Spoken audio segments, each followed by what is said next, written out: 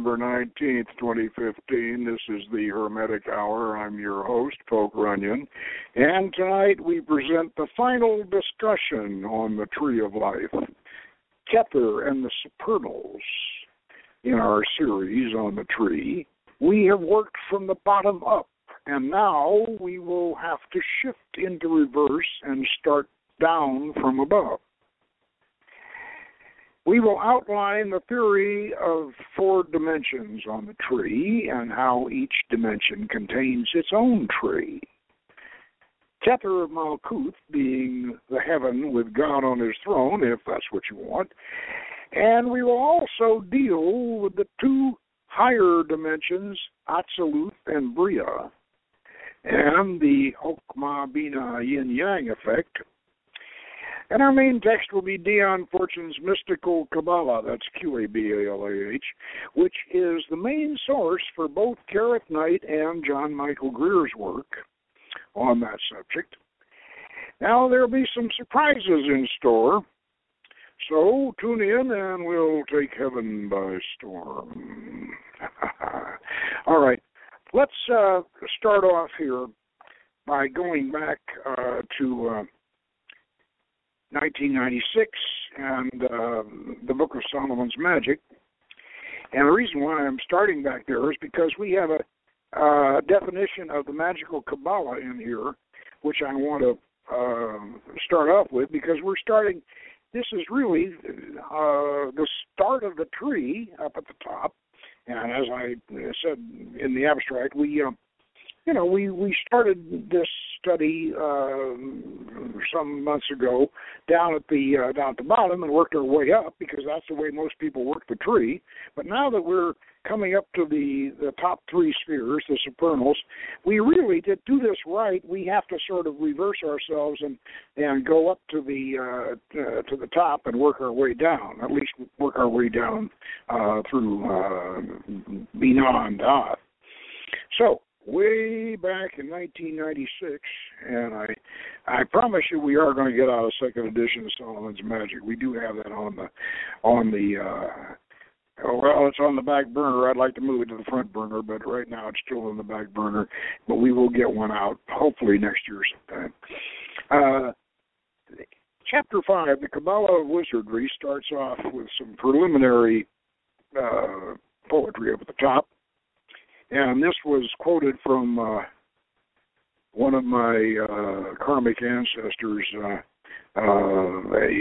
shaman by the name of Qabalah, and it goes this way.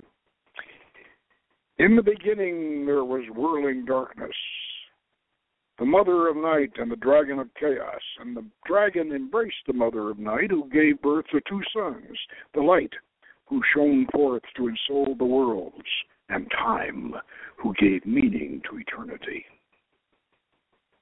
Now, that's not, I don't think that's quite on the level with Blavatsky's stanzas of Dion, but it's, it's interesting. And the stanzas of Dion, by the way, is not something Blavatsky made up. It actually does come from an ancient Tibetan text. So, Chapter 5 starts off, the Qabalah of Wizardry. Remember, as above, so below, as within, so without. And at this point, you might be wondering, how can we, as mere mortals, presume to invoke archangels and evoke ancient gods, goddesses, and demon kings, and even we have the essential operative secrets, hypnosis, the mirror reflection method, and the aura-producing crystal. But where do we get the special knowledge, the philosophy, and the empowerment to use these methods in magical operations? The philosophy behind Solomon's Magic is Qabalah. I spelled out K-A-B-B-A-L-A-H, which is the Hebrew spelling. In magic, the Kabbalistic mindset is as important as the hypnotic operating technique. If hypnosis is the tactic of the wizard, then Qabalah is his strategy. About this, there is comforting news and challenging news. The challenging news is that you cannot escape learning the basics of Qabalah. The comforting news is that you don't need to read Hebrew any better than some Tibetan lamas can read Sanskrit, and they're still excellent magicians. Now, please understand, I don't propose to teach you Qabalah in this book. This short chapter merely sets forth the special characteristics of our version of Qabalah, and you can familiarize yourself with the grand old system and the works we've recommended in the study guide. Now, with this in mind, let's look briefly at what I call the Qabalah of wizardry. It was developed in the late Middle Ages and early Renaissance by nominally Christian magicians and is usually referred to as the Hermetic Qabalah. Now, how does it differ from the rabbinical Qabalah, and just how pagan or how Gnostic or how Judeo-Christian isn't it, or is it? These questions may not seem important at this point, but they will loom large as you begin a serious study of the subject. So I will do my best to answer them as briefly and as simply as I can right at the outset of your training.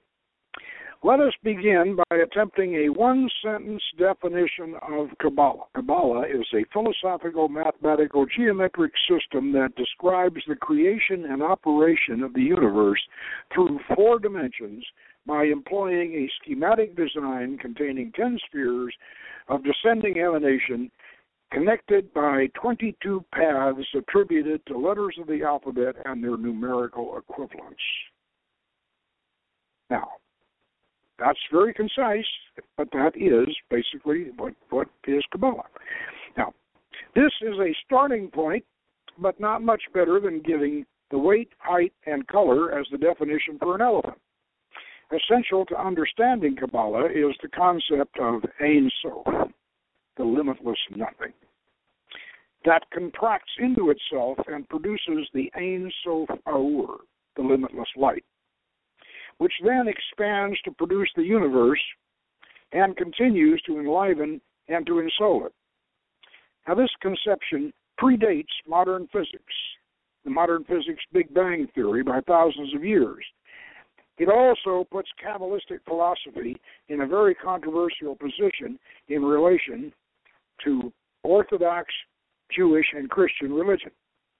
At the highest level, the Kabbalist can conceive God is not judgmental or in any way dissatisfied with his creation. He simply is, and he continues to be. Ahea, I am becoming. A contemporary popular analogy would be the Force in the Lucas Star Wars films. The universe is therefore operated by lesser, more differentiated personifications such as angels, gods, goddesses, and elemental spirits. The idea was originally Neoplatonic, the philosophical high water mark of classical paganism, and can be explained further in the writings of the philosopher Plotinus and his followers.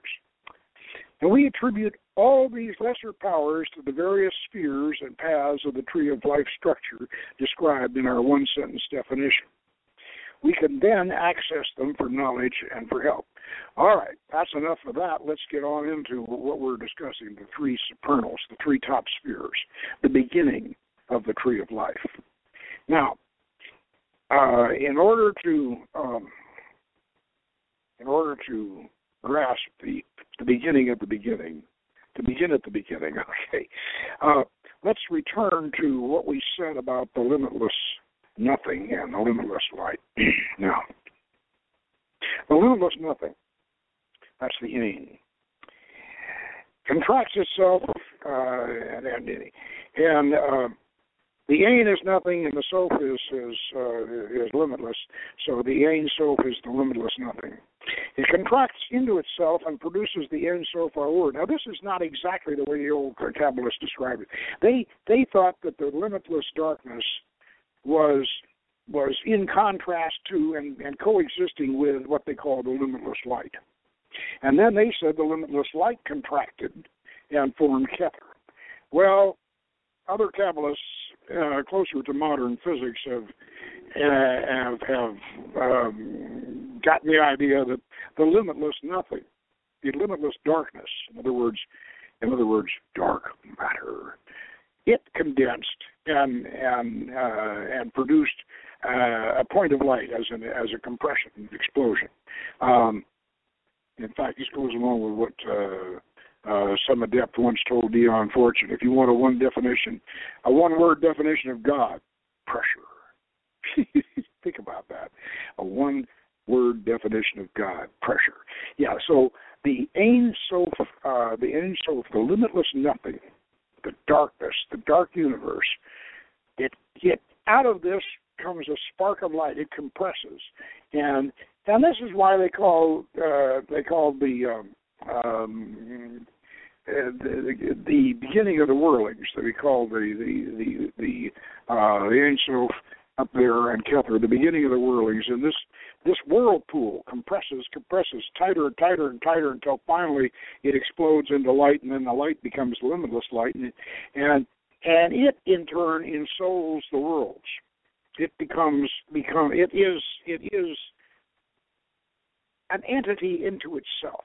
But the most important thing to understand about Kether, about the God force of Kether, is that it is absolutely non-judgmental. It can't be. It cannot be judgmental. This is something that the fundamentalists just simply cannot grasp. When I say fundamentalists, I mean fundamentalists both of the Judaic and the Christian views. They can't grasp this. How can God be just up there? He's just satisfied with himself. God is completely satisfied with himself. He just is. And so consequently everything that exists, it's what we call good and evil and cosmos and chaos and everything, all of this, God's happy with it. I mean, he is. And this is why Ahea, that formula, I am what I am. And as Dion Fortune points out, it doesn't mean just that. It means I am becoming, because he continually becomes. He is and he becomes. And that force radiates. Now, there's another way of looking at this, which we're going to look at also in Binah, because the next two Sephirot in the next dimension, Briah, next dimension down, the next two Sephirot have a lot in a way. Their action has a lot in common with Kether's action on them. And Kether, by the way, Kether exists in one dimension, top of the tree. Atziluth, one dimension. And that the only sphere in that dimension is Kether. The mechanics of the Qabalah are kind of difficult to get your head around sometimes. Or get your arms around. It's kind of hard. But if you meditate on the tree, and especially if you meditate on the way it's broken down in dimensions and in levels, if you meditate on it, you will eventually get a Kabbalistic perspective. And I want you to look at the tree not as a map, but as a schematic. Don't think of it as a road map. It's a schematic. I know we use a road map analogy sometimes with path workies, but we're really not. Electrical schematic is a better analogy. Now, over on page 62 in Solomon's Magic, we have the Phoenician Qabalah of the OTA. We have a diagram of the Tree of Life. And up at the top, we have Atziluth, dotted lines, and then below that, we have an ellipse that contains both Chokmah and Binah, the two Sephira in the next dimension, which is Briah.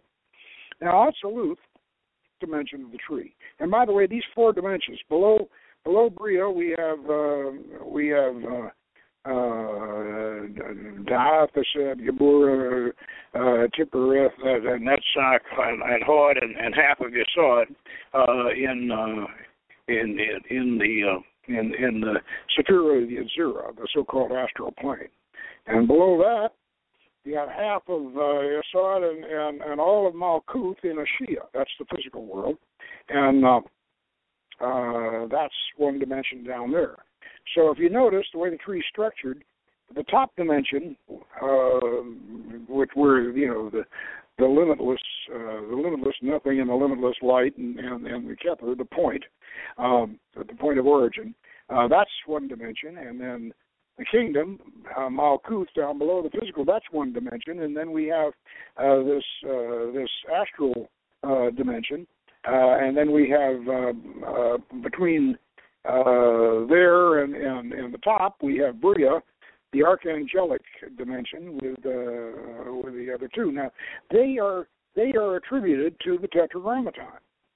And also, all of the symbolism of the Tetragrammaton, of course, starts with these four dimensions, and so Atziluth, with the tree, Atziluth being that original emanation of power, that is that's where we get the color scale letters for our Kabbalistic formulas, because we have four different scales of our formulas for each one of these dimensions, and this is why a study of this is important to the magician. You really, really need to get the Qabalah in your guts, and we require that you memorize the tree and the basic correspondences and all that before you go to second degree, and you should, because this software in your personal brain computer, and then you can really do magic. But without it, frankly, without it, you don't do very well, because this is the software that you operate with. Now let's before we go from Kether, Kether has, as I say, no personality except in one of the lower dimensions. Now, I must dig Gareth to explain that. Each one of these four dimensions, each one of them, has a whole tree inside itself, and you can explore as a magician, going up a tree, doing your own path workings, doing your own ascension or whatever. You can explore the tree from in any one of these dimensions. It's actually pretty difficult up in Briah and Atziluth. That's getting awfully high up there. But in Yetzirah, in Ashia and Yetzirah, you can do this. And this is why I said in the abstract that the Kether of Malkuth is where you're going to find God on his throne, if that's what you want. And this is where you're going to find the scene like John of Patmos describes in the book of Revelation. This is where you're going to find that sort of a scene. If you want to find anthropomorphic symbolism, it's going to have to be, for Kether, it's going to have to be in Kether of Malkuth. So you got to stay down in Malkuth and go up to Kether there, and you might be able to get some anthropomorphic symbolism. Higher than that, you're not going to get anthropomorphic symbolism out of Kether. It's the Force. Use the Force, Luke, and that's so. Consequently, let's be aware that there are different levels of each one of these spheres, including the top supernals. Now, with that said, let's take a look at, it really helps if you have one of these little Tree of Life cards showing the tree from BOTA or something like that. If you got one of these, or if you're looking at it when you're listening to these lectures on the tree, and those of you who go back and listen to them on the archives, get a little Tree of Life diagram with the correspondences on it. It sure helps when I'm talking about these. Now, Atziluth goes down to Chokmah and Binah, both of which are in the dimension of Briah. And so it goes through dimensions, and it hits first. It hits like the lightning flash. Now remember the flaming sword. The flaming sword goes from Kether down to Chokmah, across to Binah, down through to Ath, and on to Hesed and Yetzirah and whatever. And so you need to take a look at that flaming sword or lightning flash diagram too. But in Briah, which is the archangelic dimension, which is the you remember our analogy that, we used Alain Duquette's analogy of Plato when he described Plato's theoretical preformed chair, the idea we're going to build a chair according to God's desire. And Lon used this to describe the whole function of the tree. And it starts off, up in Kether, where God is up in Kether, and he says, rest. And Chokmah and Binah, they down there in Briah, that's the senior staff, that, and they say, hey, the old man wants a chair. And so then they start giving orders down to the people who do the planning and have the workshop and everything down at Gezerah, and eventually the chair ends up in the showroom down in Malkuth, and those of us can. Oh, I have a call. Who am I speaking with? Hey, Poke, it's Joe Carson. Oh, hi there, gracious lady. I am so glad you called, because tonight we're going to talk about Dion Fortune's concept of especially of Binah, and I think you're going to love it. Okay. And, her book, The Mystical Qabalah, has been basically the mainstay of this course we've been giving on the Qabalah, and I hope that book's still in print. I know I've been referring to it over and over and over again. But let me go on, and I'll get to that. I'm just about to get to that. So, and when I get to it, I've got a quote from Dion Fortune that you're just going to love. Can I just put my question in line, and then you can answer it whenever it's appropriate, okay? Okay. Put your question. So here's my question. I thought maybe you could bring into the discussion the role of death for people, and where that is on the Tree of Life, how that works, whether Da'ath is involved, and is there a role for the ancestors in terms of the Tree of Life? And by that I mean the ancestors for each individual, like I have my ancestors, you have your ancestors. Is there any role that can be discussed for the ancestors and then, for our individual deaths as we are looking at the overall Tree of Life, and then also does this relate at all to, or is there a connection that you could describe between the levels of initiation that we go through as we advance, for instance, in the OTA? And I can take my answer whenever it's convenient for you to answer. I'll take it offline. I think we can deal with that. And you have our Hermetic Yoga book, and you're familiar with right. You're familiar with the Da'ath, the section on Da'ath, which we attribute to Saturn, and of course that's the area of your question. And we're just about to get to that, but we have to go through Briah and the Chokmah and Binah connection, and then we'll be to that. So bear with us. Okay, great. I'll go ahead and sign off, and I'll look forward to hearing the discussion. Thank you. Okay, right. Okay, now Chokmah. That's over on the right side of the tree, which is the pillar of mercy, and of course, on the other side of the tree, which is the feminine side of the tree, is the pillar of severity. And Dion Fortune has some nice rationale on that. But the Chokmah is the masculine aspect of Briah, and Binah is the female aspect of Briah. And what this amounts to is that Chokmah and Binah are the two halves of God, and this is here again. This is one of these things. It's kind of difficult to get your arms around this, but this is the way it works, because Kether is completely androgynous. Kether is the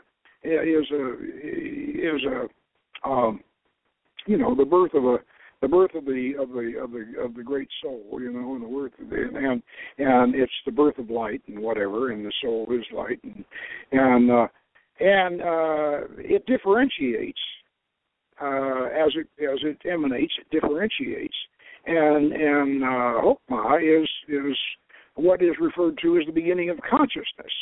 And consciousness then contemplates itself, and this is like Adam's rib and Adam and Eve. Then it splits off. It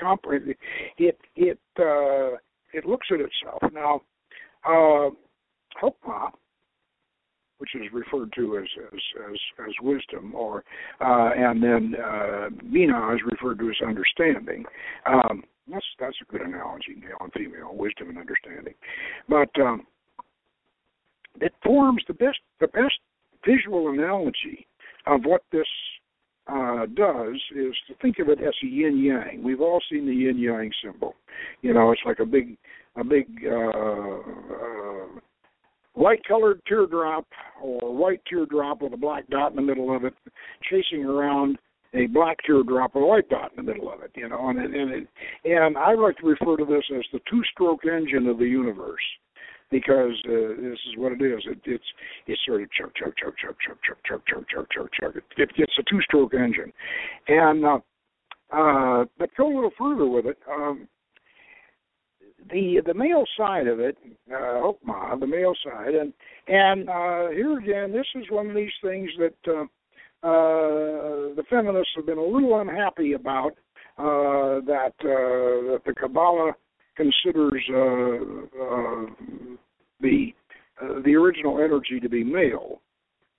Well, yes, in a way, and no, and we'll get to that because Chokmah is that energy, and it in turn can be said to, as this yin-yang two-stroke engine goes, it can be said to impregnating Binah, which is referred to as the supernal mother.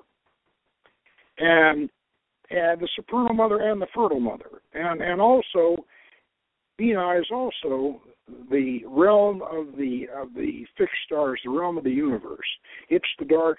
It's here again, like that limitless light. I like the Ein Sof, like that limitless nothing. It's the vast universe. Whereas Chokmah is referred to as the zodiac, the origin of the zodiac. In other words, those are the stars that we know. So Chokmah is impregnating Binah, the universe, with the stars that we know. Okay, and that's the Kabbalistic analogy.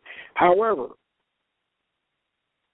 Dion Fortune makes a very, very good point about this, and what she's saying is that if you want to take a sexual analogy here. Then really, Binah, the female side, is just as creative as the male side. And give me a second here to, as I'm talking, to sort of find my little quote here that I have in Dion Fortune to describe this.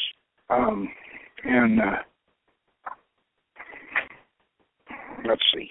I think this is it. Consider now the maleness and femaleness of this pair of supernal opposites as reflected in the act of generation. The spermatozoa of the male are incapable of more than the briefest life. They are the simplest possible units of energy. And once that energy is expanded, they dissolve. But the reproductive mechanism of the female, the womb that bears, and the breasts that feed are capable of bringing this handed-on life to independent life of its own. And yet all this elaborate machinery must lie inert till the stimulus of the Chokmah force sets it in action. The female reproductive unit is all potential, but inert. The male reproductive unit is all potent, but incapable of bringing to birth. Now, that means that without the female principle of the universe, and this is also referred to as the Soma Sophia, the goddess of the stars, Nuit, and Well, as I say, the Soma Sophia was the great goddess of the stars, and she was the fallen thought of God, if you remember in Gnostic philosophy. So the Chokmah and Binah analogy for creation is vitally important and represents both halves of God. Now, when I say both halves of God, God is not. Don't think of God as necessarily as bisexual.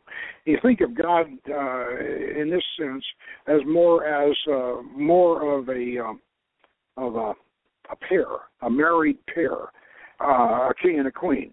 That's the better way to look at it. Now I'm going to get to this quote here that I wanted Lady Jo to pay attention to, and this is, when I came across this, I thought, oh boy, this right now, Prater Solomon and I are working on the chapter in the new yoga book on Jesus and Mary Magdalene, and when I ran across this, I thought this is something we have to just quote directly in the book in the marriage of Mary Magdalene and Jesus, which, by the way, Jesus likened Mary Magdalene to the Queen of Sheba. We just discovered that in both Matthew and Luke. But marriage was the main thing. The main thing Jesus was concerned about was sanctifying and empowering the female through the rite of marriage, giving her total equality with the man. And he was very concerned about that. And that's not just my opinion, that's in Scripture. Okay, so this is what I want to say about the marriage of Chokmah and Binah. And this is Dion Fortune. Marriage is not a matter of two halves, but of four quarters, uniting in balanced harmony of reciprocal function. Binah and Chokmah are balanced by Hod and Netzach. There are goddesses as well as gods for man to worship. She means man in the collective sense. Boaz and Yachim are both pillars of the temple, and only when united do they produce stability. A goddessless religion is halfway to atheism. In the word Elohim, we find the true key. Elohim is translated God in both the authorized and revised versions of the Holy Scriptures. It really ought to be translated God and Goddess, for it is a feminine noun with a masculine plural termination affixed. This is an incontrovertible fact in its linguistic aspect at any rate, and it is to be presumed that the various authors of the books of the Bible knew what they meant and did not use this peculiar and unique form without good reason. And the spirit of the male and female conjoined principles moved upon the surface of the formless, and manifestation took place. If we want equilibrium instead of our present condition of unequal stress, we must worship the Elohim, not Jehovah. I'll repeat that. If we want equilibrium instead of our present condition, unequal stresses, we must worship the Elohim, not Jehovah. Which brings me to say that the worst thing that ever happened to God was Jehovah. So that right there is I say, I think that is a dynamite quote from Dion Fortune. Now, let's consider what happens when Chokmah and Binah come together, and from them produce this emanation downward, which goes on down across the abyss, between the dimensions, going on down into Yezura, and of course the the first sphere that the lightning flash runs into is Hesed, and that is attributed to El, which of course is the original God of the Bible,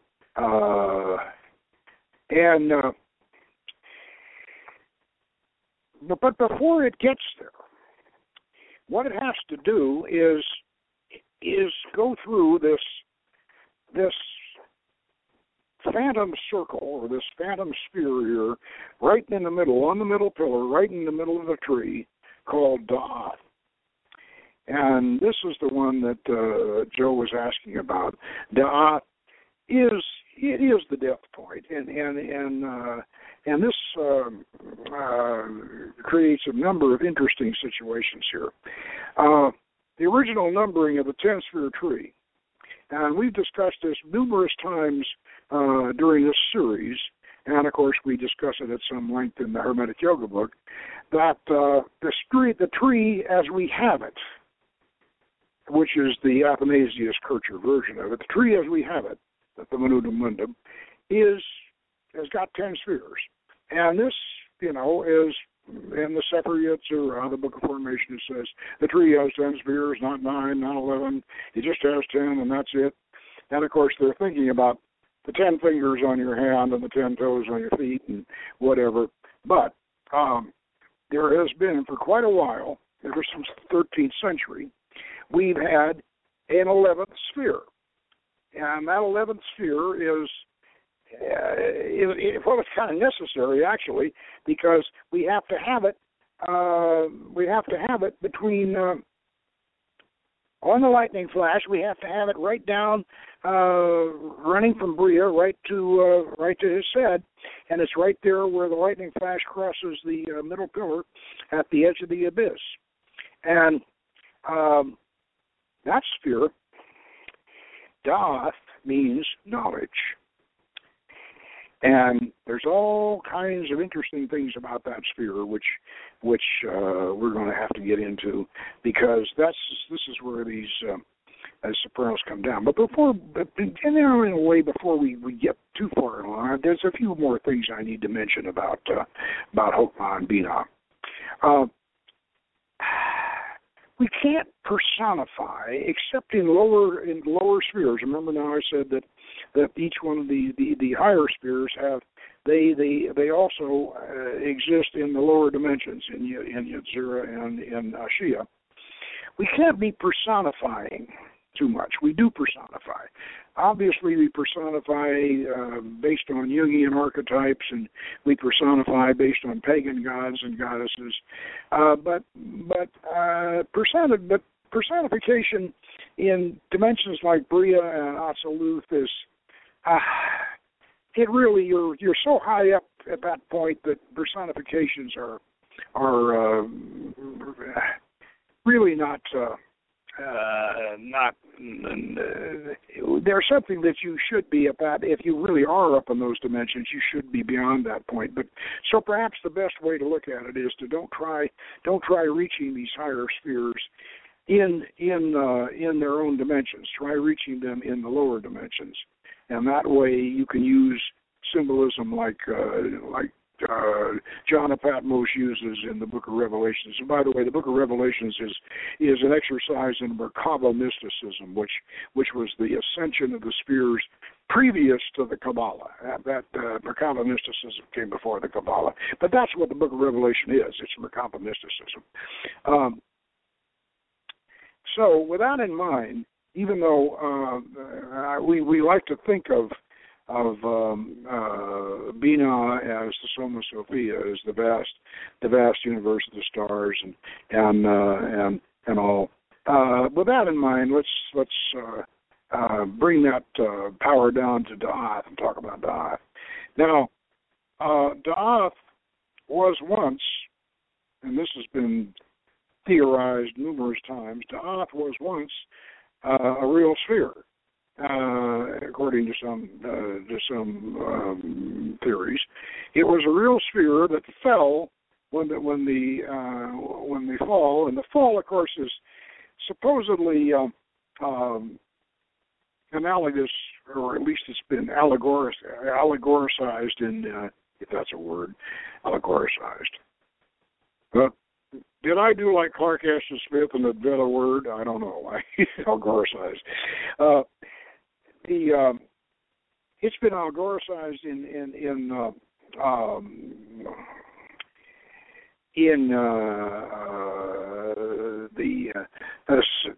the sense that the Garden of Eden, of Eve eating the apple and all of that, and which is something that, by the way, has two totally different interpretations, just like the Cain and Abel thing does.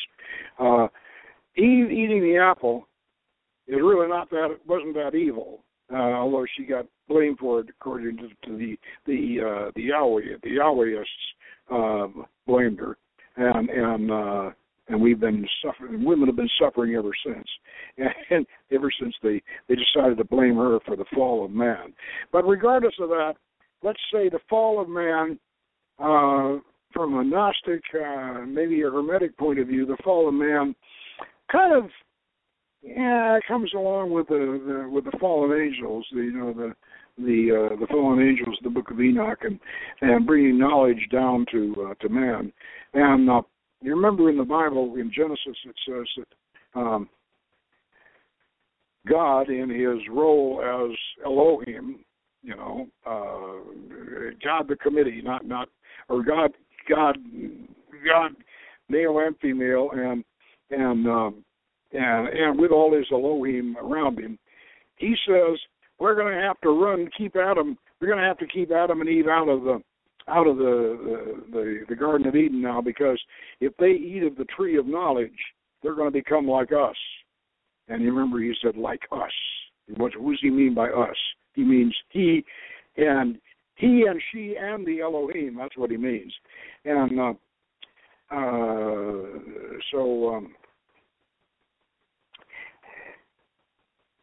the Da'ath sphere was once a sphere that was knowledge, and when it fell, with the fall, it went all the way down to Malkuth, and that's when it disappeared. Now, in order for us to reascend the tree, in order for us to reascend the tree, we find it necessary to reconstruct or recreate Da'ath, which we've done, and created an 11-sphere tree that reconstitutes Da'ath, and we've done that in order to get us across the abyss, and also give us a proper sphere for Saturn.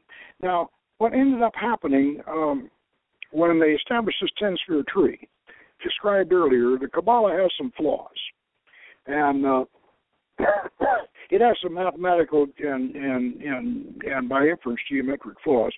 And one of the big flaws of the Qabalah is it has no place. It has no place for all of the symbolism of the zodiac and of the elements, and it has no place for the element of Earth, and so it substitutes Saturn for that, and that ends up causing a problem where they started applying planets to the spheres of the Tree of Life. Now, you want to put some blame on this, you're going to say, well, who stuck planets on the Tree of Life? I guess we can blame Moses de Leon for that in the Zohar, because he certainly did. And so what ends up happening here is we got all of the Hermetic planets, the moon, Venus, Mercury, the Sun, and Jupiter and Mars, and Saturn. But if you start doing that, you end up putting Saturn up in Briah, up in Binah. And Saturn just plain doesn't go there. They did it. They stuck it up there. And Dion Fortune tries to rationalize it. And it's one of these things like, It's one of these things like blue pentagrams that Kabbalists keep trying to justify them after the fact, but Saturn just plain does not belong in Briah, and it does not belong in Binah. It belongs in the A'ath, and that's the death point. That's where you go out. That's right at the abyss, right up there, and. So we reconstituted the A'ath with and had it attributed to Saturn, where it should be. Now, okay. What happens then? Are you're screwing up the number system? No, we're not, because this way, all we have to do then is make Kether 0, and that makes Chokmah 1 and Binah 2 and the A'ath 3, and that takes care of the whole problem. And so. Becomes, as I said, the death point. Now, if Lady Jo, if you'll look at that page in the Hermetic Qabalah, we have the fallen angels who are all condensed. All those fallen angels, all 200 of Shemyaza's fallen angels, all get the 50 boys on one side and the 50 girls on the other side. We've condensed them all down, following Moses to Leon again, into Azza and Azazel. So Azza's on one side and Azazel's on the other, and they're chained in the mountain of darkness, and there they are, and oh boy, we got to get loose. And of course, and Azazel, he kind of fell like there, and so they're still in love with each other, and they still want to get loose, and you notice, if you notice the symbolism there, the A'ath is attributed to Mot, the Grim Reaper, and who isn't really all that grim, but I mean he's so we go on up. Now, as I said, when you're making your ascent, you're going up the paths. When you go up the tree, you shouldn't really go and enter Saturn, except that once a year. And I get that basically. I'm taking Luding Khen Rinpoche's advice on that. See, the Tibetans have a similar operation to this, and they call it Powa, and this is basically death practice. And they do it, but they don't do it too often, because it's it's practicing to go on your own time when you want to go, and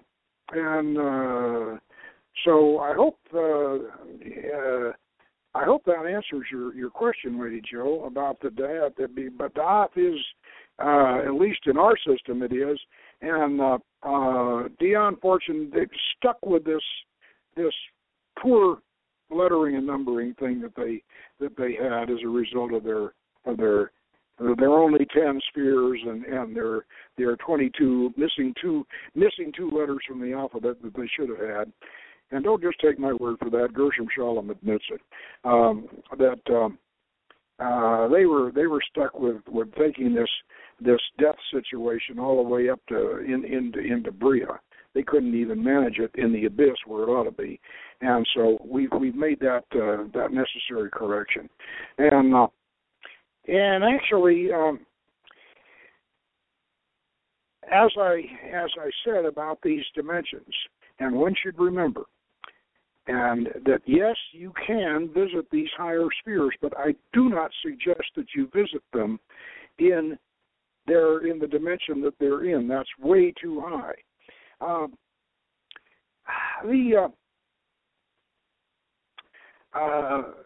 These are higher levels of I hate to say vibration. I don't want to use that. I think that term's overused.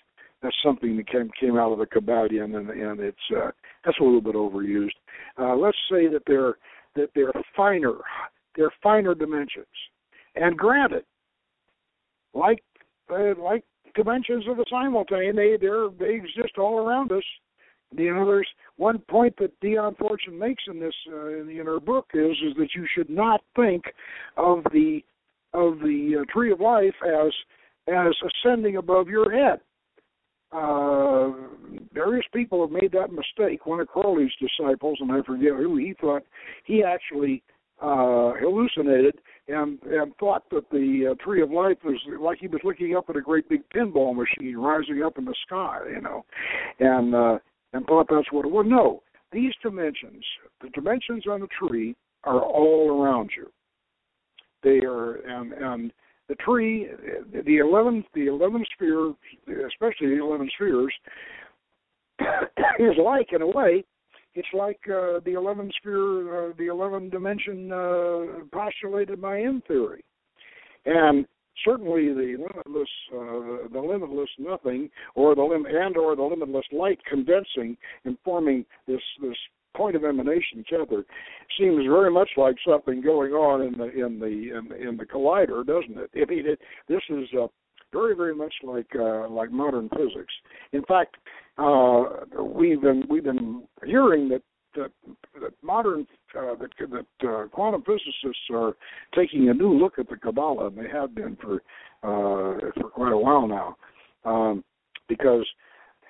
Well, just also like Isaac Luria was the first one to theorize that that the two halves of the brain, the two sides of the brain, were one was intuitive and the other was more directional, more proactive, and one was intuitive. I think he got them mixed up, but at least he theorized it, and way back then. So the structure of the Qabalah should be studied and should be mastered, and you should remember that it is your operating software. It is not a map. It is a schematic, and it is and once you memorize it, and once you make it yours, then it will work for you. And you can be just as Jungian as you want to be with it.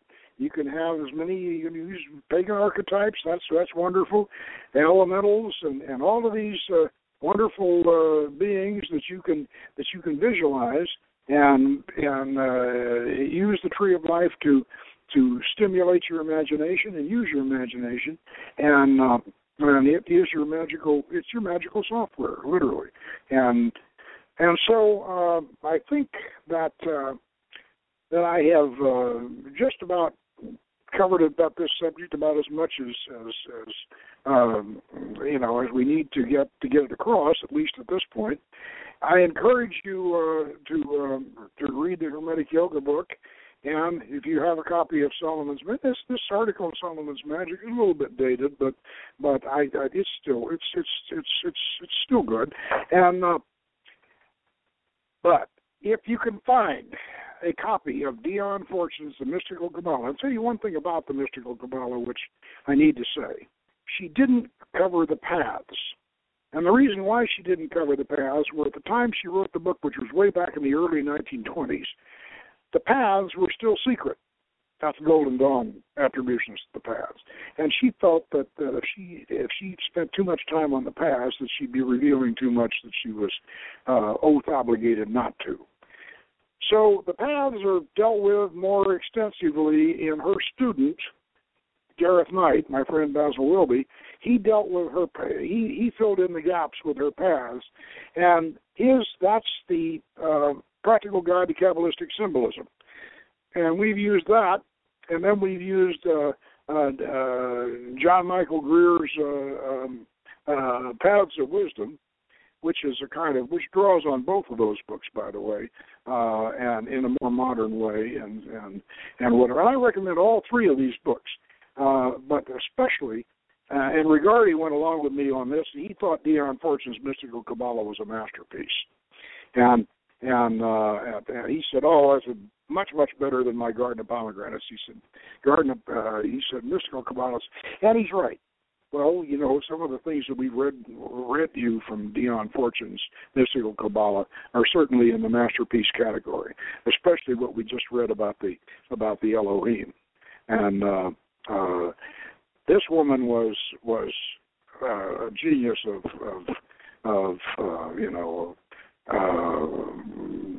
Promethean proportions, or like Athena, sprung full arm from the brow of Zeus.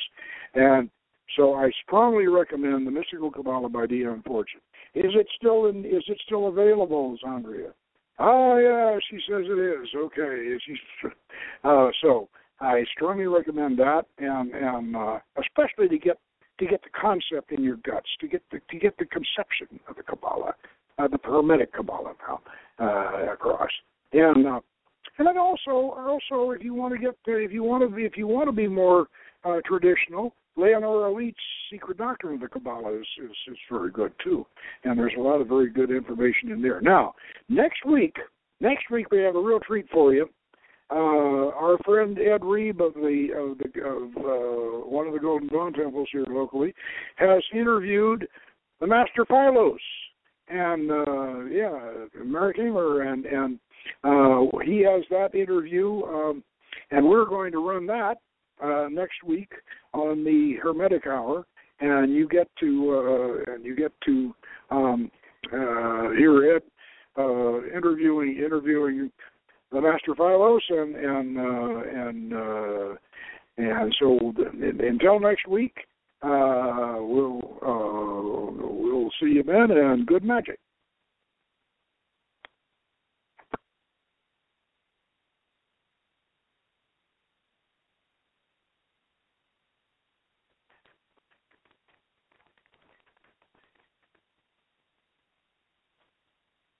With the Lucky Land Slots, you can get lucky just about anywhere. This is your captain speaking. We've got clear runway and the weather's fine, but we're just going to circle up here a while and get lucky. No, nothing like that. It's just these cash prizes add up quick. So I suggest you sit back, keep your tray table upright, and start getting lucky. Play for free at LuckyLandSlots.com. Are you feeling lucky? No purchase necessary. Void where prohibited by law. 18+ terms and conditions apply. See website for details.